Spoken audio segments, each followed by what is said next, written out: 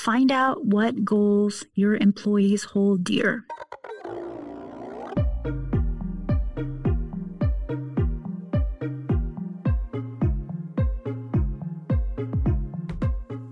Welcome to the Productivityist Podcast. It's me, Mike Vardy, your host, and this week on the program, I'm joined by Dr. Therese Huston. She's the founding director of the Center for Excellence in Teaching and Learning at Seattle University, and we're talking about a variety of things, but focusing on her third book, which is called Let's Talk, Make Effective Feedback Your Superpower. And what I really enjoyed about this conversation is we talk about the idea of feedback. She talks about, how communication works just, in a variety of ways. We get into that conversation quite deeply in this episode, and I'm really, really happy that I had the opportunity to chat with her. So let's get to it. Here's my conversation with Dr. Therese Huston here on the Productivityist Podcast. So you've got the book, Let's Talk, Make Effective Feedback Your Superpower. And right out of the gate, I'm going to lean right into the productivity aspect of the show. And I'm going to start with, how does getting effective feedback help you out with your goal to be more productive? So in terms of getting effective feedback, it helps in at least two big ways. So first of all, if you're getting effective feedback, you don't have the emotional toll that you have or the emotional tax that you have if you're getting crummy feedback, right? Because if your manager or a colleague delivers feedback poorly, then you're so frustrated by it, right? You're defensive in the moment, but then afterwards, you're talking about it with your partner. You find it hard to focus on your work. You find yourself thinking of perhaps ways that you need to extra prove yourself when chances are you don't need to extra prove yourself. You just need to make some small change, or you need to rethink something. But anyway, so it uses up a lot of emotional energy that could be directed towards doing your best work. So that's one problem. And then the other problem is when you get ineffective feedback, you don't get a chance to improve right away. Whereas if you get effective feedback, doors open. You now know what your limiters are. You know the area where you can most have new impact. I'll give you one example. Someone that I interviewed 60 people for my book, and one of the people that I interviewed works in HR. And early in his career, he was about 1 year into a job, and it was time for annual performance reviews. So he sits down with his boss, and I'll call him Luis. So Luis sits down with his boss, and he's expecting that it's been a great year because he hasn't received any critical feedback at all. And she reaches behind her on the desk, on the shelves, and she pulls out a binder, and he's never seen this binder before. And she opens up the binder, Mike, and she said, okay, so last February you did this. And she turns a page, and in March you said this in a meeting. And she turns a page, and he's going, why didn't you tell me? Why would you wait a year to give me this feedback? I could have been improving all this time. I would have only made that mistake once. And needless to say, Luis did not stick around to see what next year's binder was going to bring. But it's an interesting illustration of how when a person doesn't give us feedback right away, there's just a huge missed opportunity. He could have been miles ahead in his own professional and personal development if she'd only given him that feedback sooner. And see, it's one of those things where I think people just figure that they're going to do it, or they think, oh, well, I know I'll do it, but it just seems to fall through the cracks. I don't think, the idea of intention, right? Right. I intend to make sure that I put my best into, say, the annual performance review, or just checking in to make sure, especially right now. We're living in a world where remote work has been thrust upon a lot of people, right? So there's not this there's not this office space situation where, the boss can come around and peek over the cubicle and check in on you. It's now there's digital divides there. Right. And so in terms of someone who is struggling to even put themselves in a position to remember or even focus on getting that feedback, this book is definitely going to help them. And the way you've structured the book is interesting because it comes in two parts, and you even have a section in the book, like a part of the book that says getting the most out of this book. So if someone picks up the book, right, what's the best way for them to go forward with it? Well, so there are two sections, as you've observed. There's a section that's about mindset, and that's about moving from a script to a conversation, and that's more or less probably the first third of the book, almost the first half, and then the second half of the book are practices. I give three different kinds of feedback, and then I give specific practices for each kind. So if I wrote the book the way that I like to read books, right? I like books that start with advice really early on. I don't know about you, Mike, but some business books that I've read, the first 150 pages are convincing you that there's a problem, right? Yeah. And then you finally get to page 160, and now we're finally getting to the strategies, which is why you picked up the book in the first place. Right. So I wanted to get to strategies right away. So I think I start with strategies like on page 35 or something. But the beginning of the book is really like, if you have the right mindset about feedback, that alone is a game changer. You can improve even without having a single specific piece of language that you're going to use in your conversation. Simply shifting your mindset will shift how you approach the conversation. Mm-hmm. So if I were a manager and I had an important Zoom call next week where I was going to be giving feedback to an employee, I would take a look at that first part of the book, because simply changing my mindset will help me step into the right language. I'll frame some things differently. I'll be thinking about my employees differently. That's where I would start. But I completely understand you might have some manager who's like, oh gosh, I've got to give someone some really bad news. Does she have anything on how to give bad news? Right. And then you would probably skip towards the end of the book, which focuses more on if you've got a really negative evaluation to give someone, how to go about that. Well, and I think you brought up the idea of mindset first, and in some instances, you may not necessarily have control over methods. You might, you may have to get the mindset so you can work within the methods that already exist, say, in the company culture that you work with, right? I mean, I've been reading the book, which I can't believe I didn't come across before, called The Goal, right? Which is about, and most of that book, which is from 1984, so it's an older book. Yeah, it's I can't remember who the author is, right? It's called The Goal. The process of ongoing improvement, and it basically focuses on the idea of the theory of constraints. And while I understand that theory, I did not realize that this book was like that. Plus, this book is written in a fictional style, which is another way that you can use to learn. But what is interesting at the beginning of that book, and I find you're right, the best books are the ones that say, okay, listen, here's some mindset stuff, and that you can have that aha moment out of the gate, and then that carries over to maybe the methods that already exist within the company that you work with that you may not have as much control or command over, or things you're already doing that you can apply that to and make it better, right? So, but there are three kinds of feedback that you touch on, and I want to get into that because I think most people, when they think of feedback, there is already some confusion and maybe some combination there that they can't filter. And I think that when I was going through the book, there are three different elements of it that I think people really need to know, so that way they can give and not only give, but get effective feedback back. So can you touch on those three elements? Sure. Yeah. But before I get to that, I want to go back to your earlier point. I think you've got a great observation. I work with plenty of companies that don't have strong feedback cultures, but there are some really big companies, particularly tech companies, have worked really hard to improve their feedback culture. And so they have a way they want you to do it, right? And as a manager, you might go through 8 different training sessions on how to give good feedback.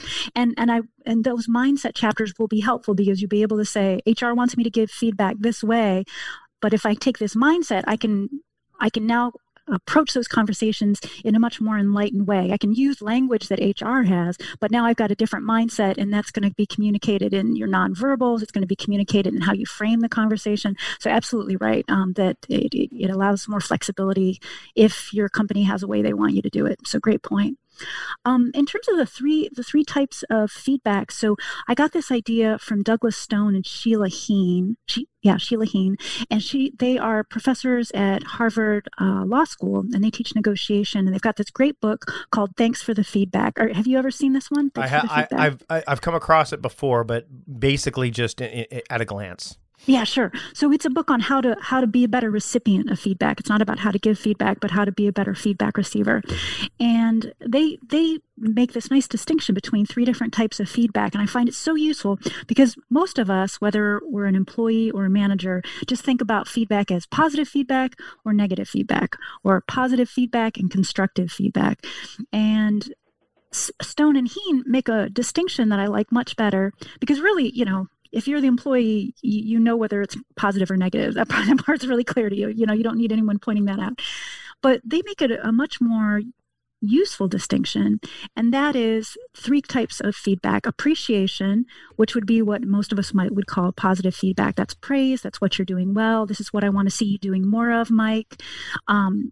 Coaching, which would be advice. Here's how to help you get where you need to go. Here's how to help you get where you want to go. And then evaluation, which is telling someone where they stand. So that might mean, are you in line for that promotion that you're hoping for this year? How do you compare to the other nurses on your floor? How was your presentation relative to what we expect for someone at your level? Any of those, it's a where you stand conversation, and that can be a positive or a concern conversation that you're not quite where we need you to be or where you want to be. But those are the 3 types: appreciation, coaching, and evaluation.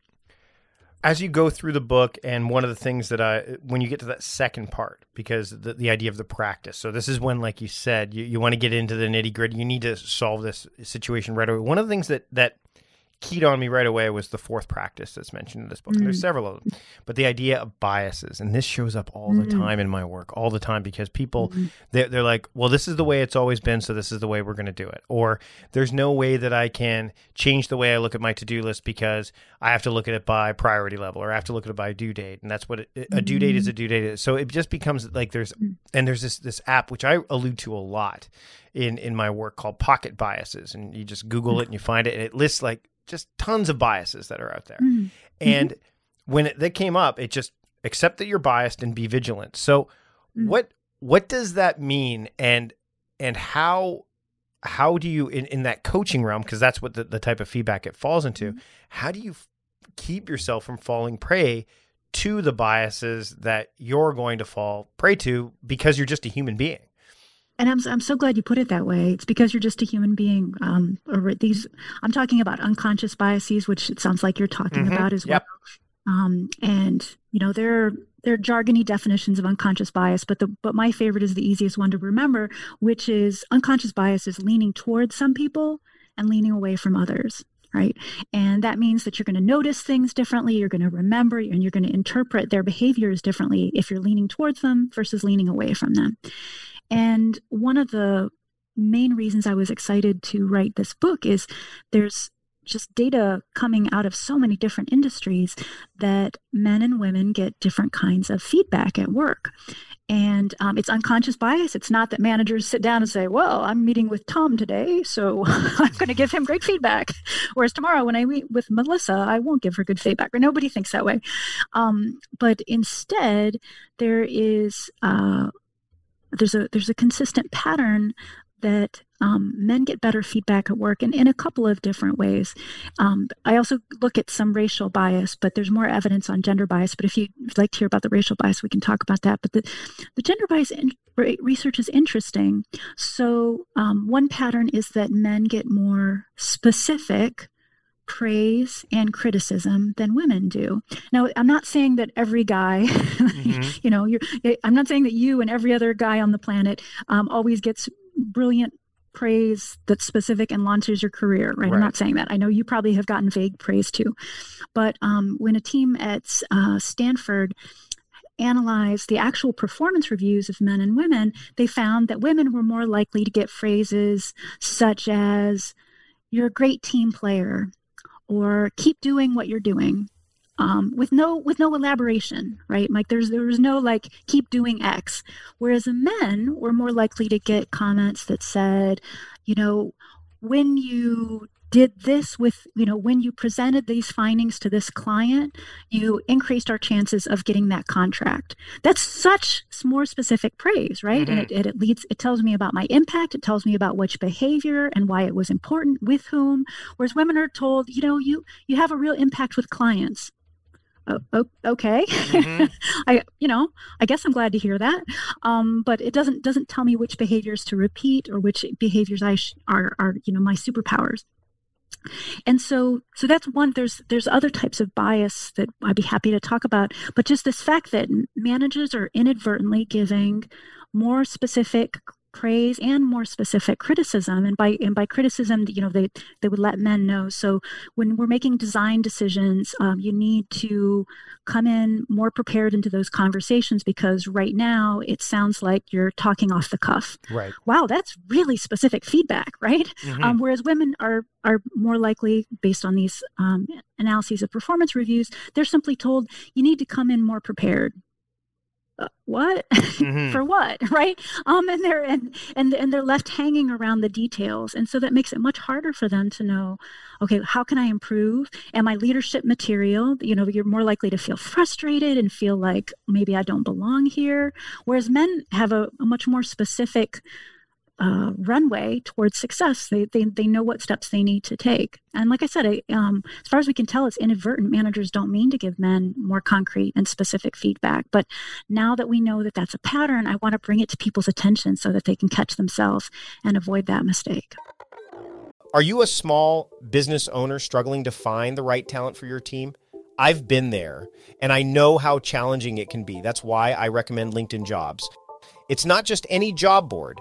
It's a community where you can find professionals who are the perfect fit for your business, many of whom aren't checking other job sites. In fact, 70% of LinkedIn users aren't visiting other leading job sites, making LinkedIn your best bet for finding top talent. With LinkedIn Jobs, you can post your job and reach qualified candidates quickly. 86% of small businesses find a qualified candidate within 24 hours. And now, you can post your job for free at linkedin.com/conversation. That's right, for free. Don't miss out on finding top talent. Post your job for free at linkedin.com/conversation today. Terms and conditions apply. Managing passwords can be a real headache, right? Think about it. Every website requires a new password. Each one needs to be unique, secure, and somehow memorable. But there's a better way.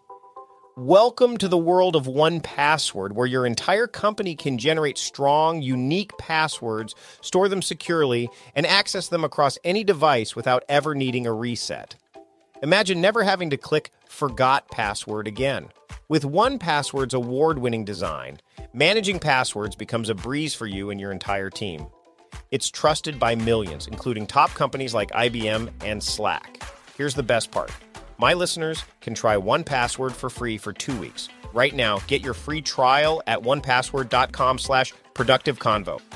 Secure your passwords and simplify your online security with 1Password. Starting an online business or expanding your physical storefront online has never been easier thanks to Shopify. This global commerce platform supports you at every stage of your business journey. From launching your online shop to managing 1 million orders, Shopify is there to simplify and accelerate your growth.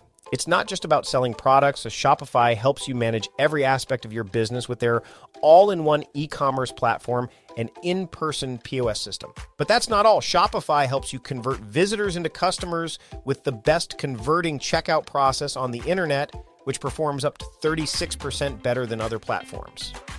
And now, a special offer for my listeners. Sign up for a $1 per month trial period at shopify.com/timecrafting, all lowercase.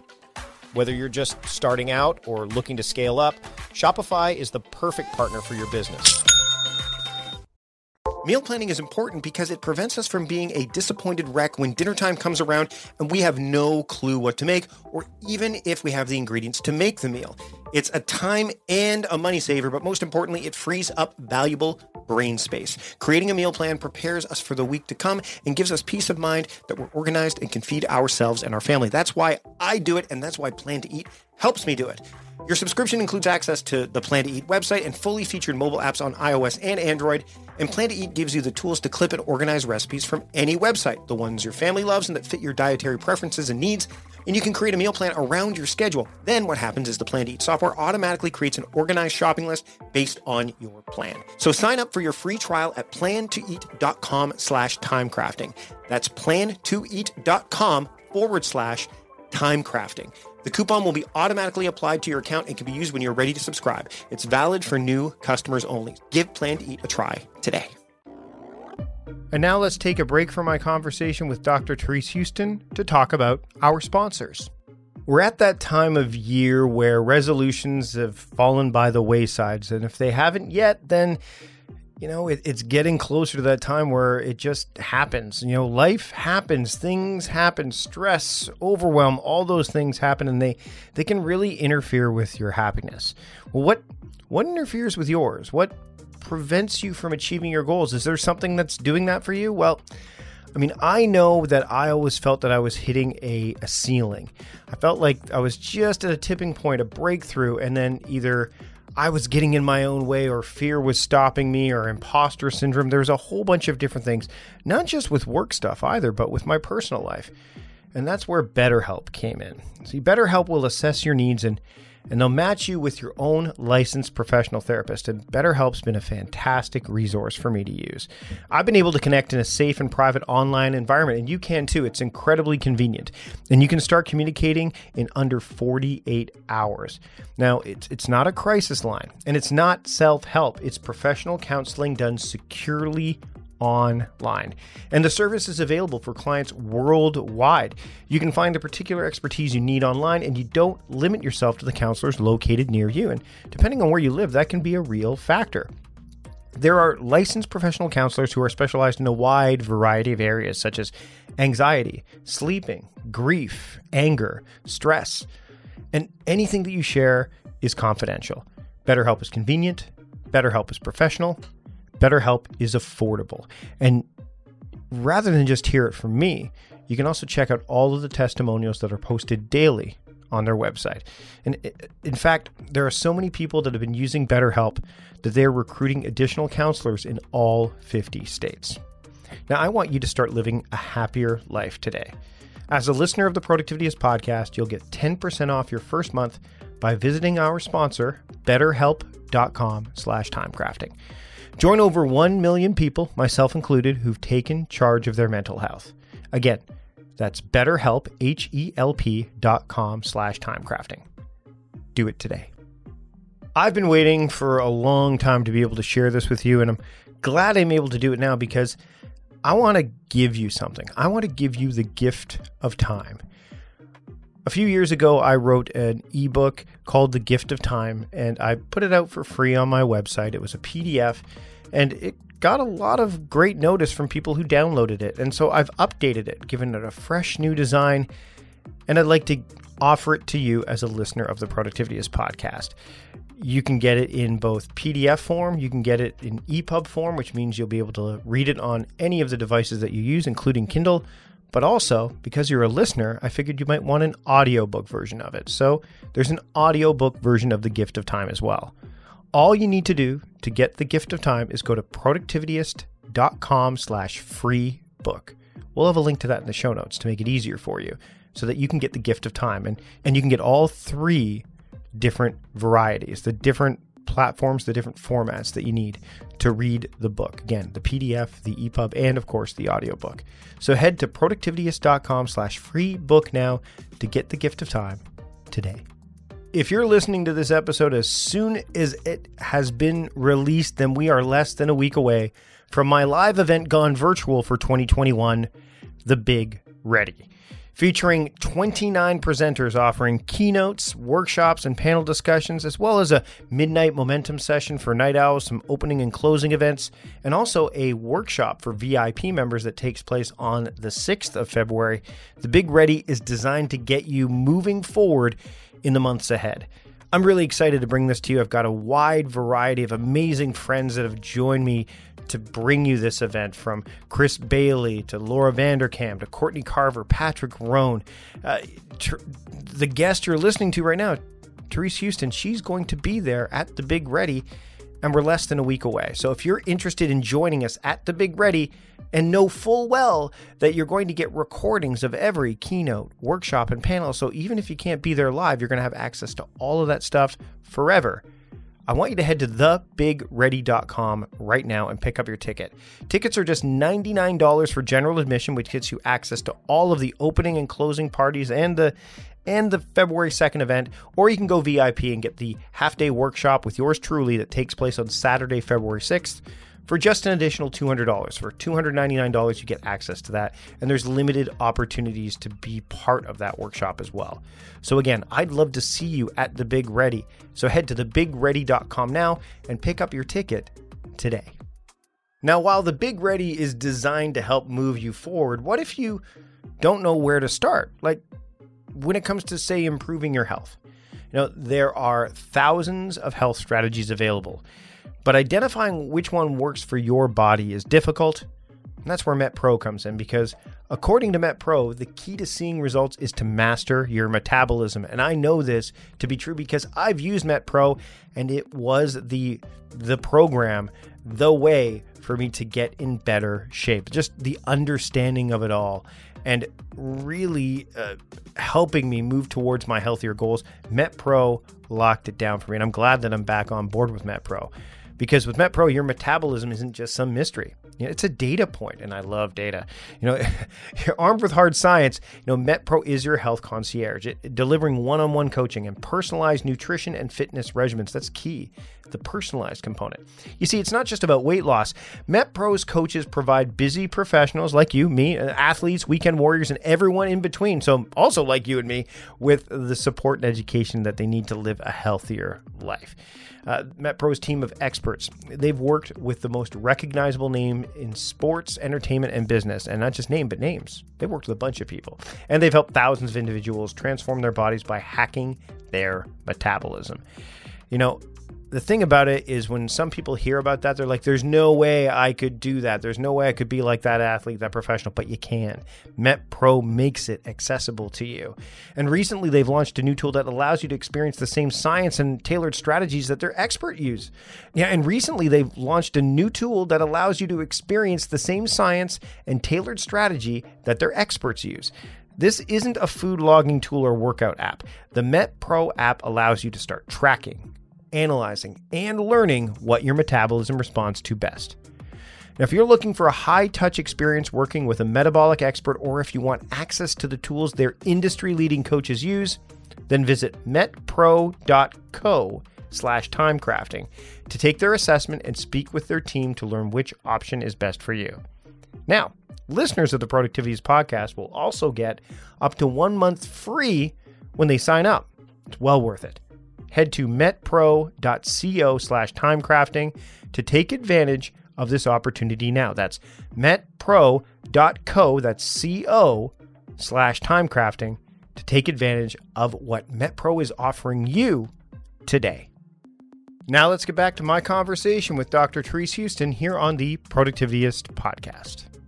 Nuance can be dangerous too, right? Like nuance can be it can be, as you were talking about this, I thought, well, like nuance when it comes to feedback, even, and you touch on this, I think, a little bit in the sixth practice, the idea of separate your observations from your story is that, so like, say for example, if you're not being clear enough with a person and your nuanced is more based on a generic kind of observation, right? Or it's something you can relate to. And I mean, I'll give you an example with my own work. So and we talked about this a little bit off the top, the idea of having blind spots in our own work, where when we're getting feedback from somebody and we approach it from our vantage point with our own nuance in mind, and they're like, I'm sorry, you're what? I don't understand. Yes. You have to remember that you're talking to somebody who has never done this before, or that it's the same principle, I guess, when people write down on their to-do list, set up cable, and it's really a project, not one task. And if you were to give that step. Right. And so if there's nuance involved that can get missed, or there's nuance that only you understand, and that can cause, ineffective feedback and even an ineffective communication. Absolutely. And it's interesting because if I, as a manager, give you some of the nuance behind my feedback, if I explain in more detail the impact that you had or the thing that you did in that meeting that I think might have caused a bad impression of you, now as an employee, I feel like, wait, okay, we can have a really constructive conversation about this. If I can get over my defensiveness, that is, we can really dig into the specifics of what happened. Whereas if there's no nuance, if I simply say, Elena, I'm just not sure you're as effective with clients as you mean to be. Like, I don't know what to do with that. Right. Yeah. Whereas if you'd given me something really specific about how when I negotiate with clients, I start with too low of an offer. Now that's something very specific that we can brainstorm. Why might I start with too low of an offer? Who have I seen do that? Right. But if you just give me these vague labels without any nuance there, I'm not even feeling like I can ask you more questions, right? Right. I just feel like I feel kind of lost and adrift. So the more specific you can be as a manager. Now, I do want to say, Mike, I should say a mistake that I've seen people make, and this could be going in the opposite direction, would be when people get out their list. They're going to bring up something like they're going to say, Alex, you've been a bit aggressive in our Friday morning meetings. And then they get out their list of the 43 times it's happened, right? Like Yeah. That's going in the opposite direction of nuance, where the other person is now overwhelmed and saturated, and they feel like, why didn't you bring this up on the second time or the third time, right? So there is a level of specificity that's going to be helpful for people. Having an itemized list is simply going to make the person more irritated. Bringing it up close to the first or the second time that it happens, you're going to have a much more productive conversation. And see, I'll circle back to the idea of these are the kind of things that don't get the attention they deserve, right? It falls into the area of, I know I need to do this.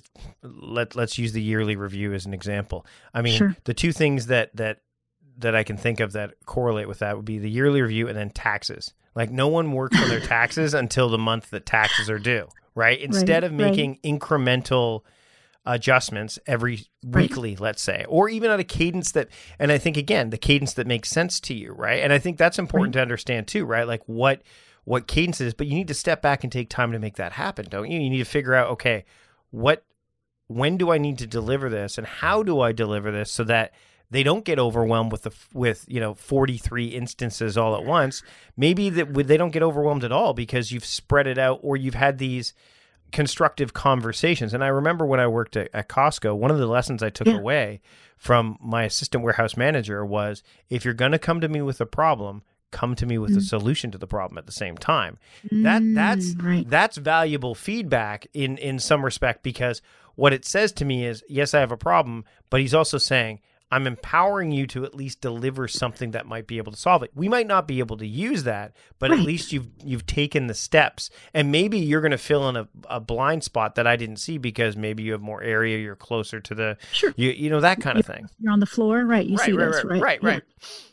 Well, and so I've got a story that I think is just, it's both shocking and yet it's a true story, and it's so illustrative of what happens if you sit on feedback for too long. So, because one of the key principles in the book is, make your motto no surprises, right? You don't want there to be surprises at the annual review time. You want to have been bringing up issues that you want people to be working on all year long. So one of the women that I interviewed is an engineer, and she goes by Eileen in the book. And when Eileen was early in her career, and a lot of these really big experiences happen early in people's career, I think, when they are relatively new and aren't perhaps nuanced at getting the feedback that they learn to get later in their career. But anyway, she's early in her career.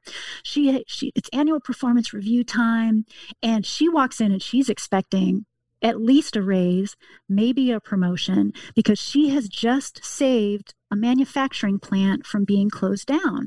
She was in charge of research and development, and all the other plants that this company owned had switched to a new technology. They hadn't switched that plant that she oversaw. They hadn't switched that plant to that technology. And as the lead person for research and development, she figured out a way, so brilliant, Eileen, to take that technology and repurpose it to create a new product, a new technology that no one else had. And once it was created, there was a clear need. Oh, fabulous, right? So she had just saved a whole bunch of jobs, as well as she's feeling very proud of herself for applying her degree in such a creative and productive way, right? So she shows up for her annual performance review. And of course, this had taken most of the year to get this technology figured out, get it tested, and get it right. So this has been going on for a while. It's not like it had happened that week. So she shows up for annual performance review, expecting that she's going to get, like I said, a raise or a promotion. And her boss is like, Eileen, I don't know what to tell you. You're viewed as such a problem child. And she's like, what? Wait, I'm a problem? and he said, like, you're just really hard to work with. That's what I keep hearing from people. And she's like, wait, are you saying like I push my team too hard? And he's like, nope, that's not it. And she's asking questions because he's being somewhat vague. She finally puts the pieces together. He never says this out loud, but basically she was making him look bad because he was promoting this new technology that all the other plants had. And what she had done was shown that the old technology had more value than the company realized. So this was making him look bad.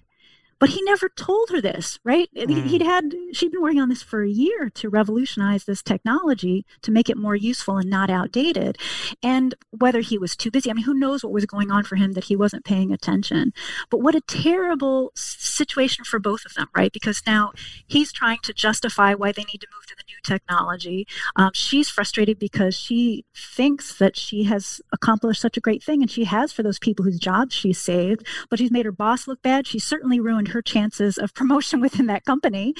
And, there could have been such a better outcome all along if there had been regular conversations between him and her around, okay, what are you doing? No, I don't, we don't want the wheels to actually fall off the bus, Eileen, but we're all getting on the new train. We're no longer on the bus, right? And if there had just been better conversations all along, right, this awful experience for both of them wouldn't have happened.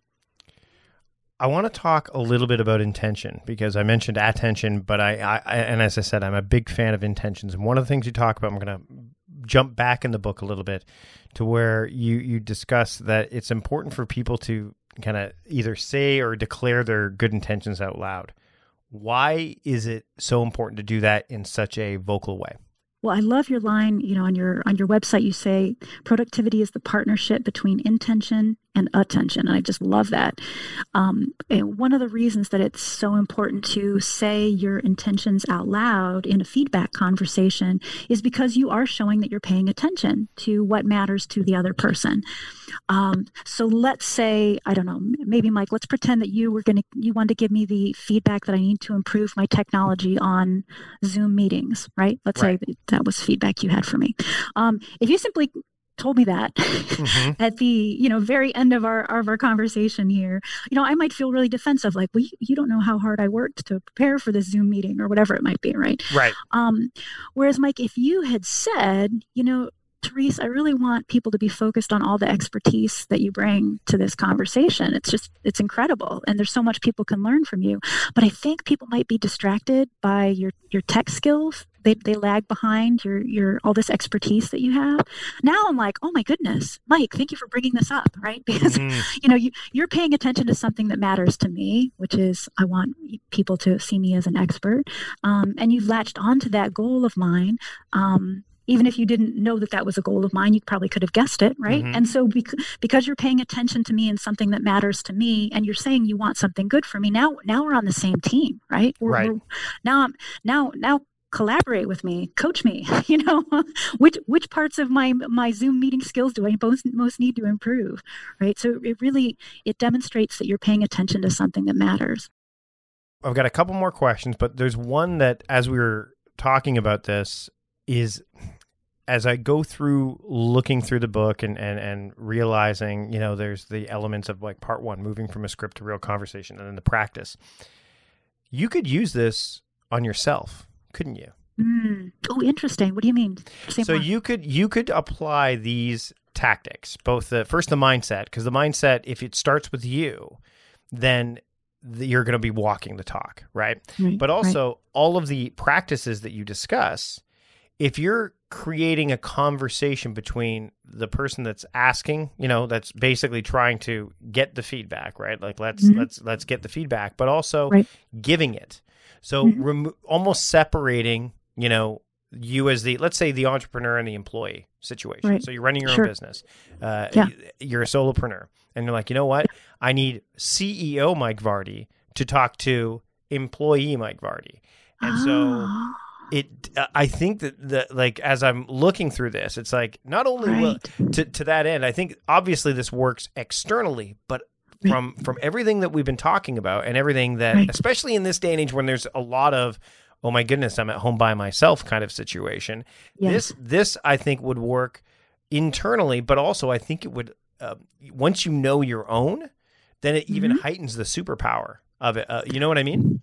I love it. I love this notion of seeing as yourself with different roles, because we do, right? We all have to wear multiple hats, particularly for entrepreneurs or a small business.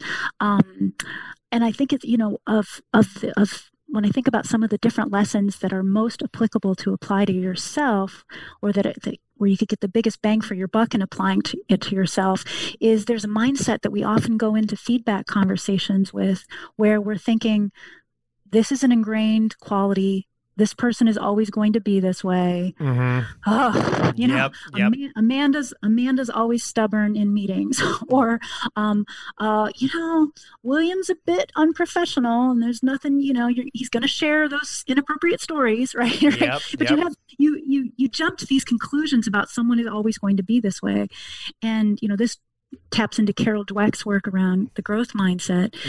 If you can see yourself as, that's how I was in that meeting, but I can learn, I can grow, I can, maybe I was a bit unprofessional, but I can learn from that. Next time I won't be, right? And so being able to coach yourself, being able to step back and say, okay, CEO Mike is looking at the financial analyst Mike and trying to offer some advice on how we're going to handle financials going forward, and being able to say, oh, well, maybe it's not my strength yet, but it's going to become my strength, or I can certainly get better at it.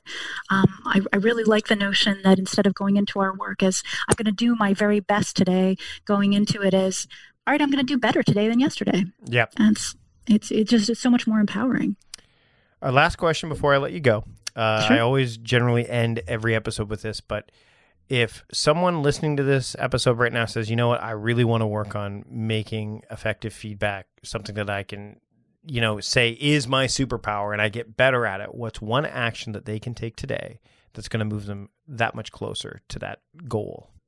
The one piece of advice that I would ask, something that I'm guessing a lot of managers aren't doing right now, so that's why I'm going to land on this piece of advice, is to find out what goals your employees hold dear. Maybe it's that they want to make sure they can end work at 5 each day so they can really pivot towards their family. Maybe that goal is that they, when the pandemic is over, they would really like to have travel be a greater part of their work. Maybe that goal is that they want to be seen as the tech expert on the team. Find out something that they wish were different in their professional lives 6 months from now, or some wish that they could fulfill a year from now. But getting really specific about that conversation, and not just like often there's an HR question about, what are your goals for the coming year? And people often fill that out in such vanilla ways, right? Right. But instead to have the real conversation like, okay, look, if you could change one thing about your work life, what would it be? And really let that person know you care about the answer to that. And the reason that I say that's one important thing that you can do is because once you know a goal that person holds dear, you can now attach your feedback to that. So if someone says their goal is to become the tech expert on the team, great. All right. Now, when something comes up, I can say, okay, so I know you want to be a tech expert or be seen as a tech expert. And right now, this is hurting your credibility, or this is something that people are going to ask questions about. If I say that our tech lead on the project, they're going to be wondering like, but wait a second, what about X, or what about that time he did Y? So simply knowing about the goals that someone has allows you to attach your feedback to that goal and say, look, I want to help you get to this important goal that you have. Here's one of the things I see standing in your way. And that person will be so much more motivated to change because you've attached it to a goal that they hold dear. The new book is called Let's Talk, Make Effective Feedback Your Superpower. Therese Huston, thanks so much for joining me today on the Productivityist podcast. This has been such fun, Mike. Thank you. I'd like to thank Therese Huston for joining me on the program today. Again, all of the links that we talked about are in the show notes. You can follow her work there, but you can also see her at The Big Ready, which I've talked about earlier in the program. Just head to thebigready.com to make that happen. You don't want to miss a single episode of the Productivityist podcast. We've got a great week coming up of bonus episodes. So you're going to get a daily dose of productivity because it's the Big Ready week. So we have little short preview, little short episodes, little daily bites for you all week long leading into next week. But when you subscribe to the podcast, you get access to the entire back catalog of episodes as well. So I want you to subscribe to the podcast today. Just wherever you are listening to this podcast, just hit that subscribe button. That way you don't miss a single episode and you can easily find past episodes that might benefit you. That's it for this episode of the podcast. Thanks again for joining me. I really appreciate it. And until next time, I'm Mike Vardy, the host of the Productivityist podcast, reminding you to stop guessing and start going. I'll see you later.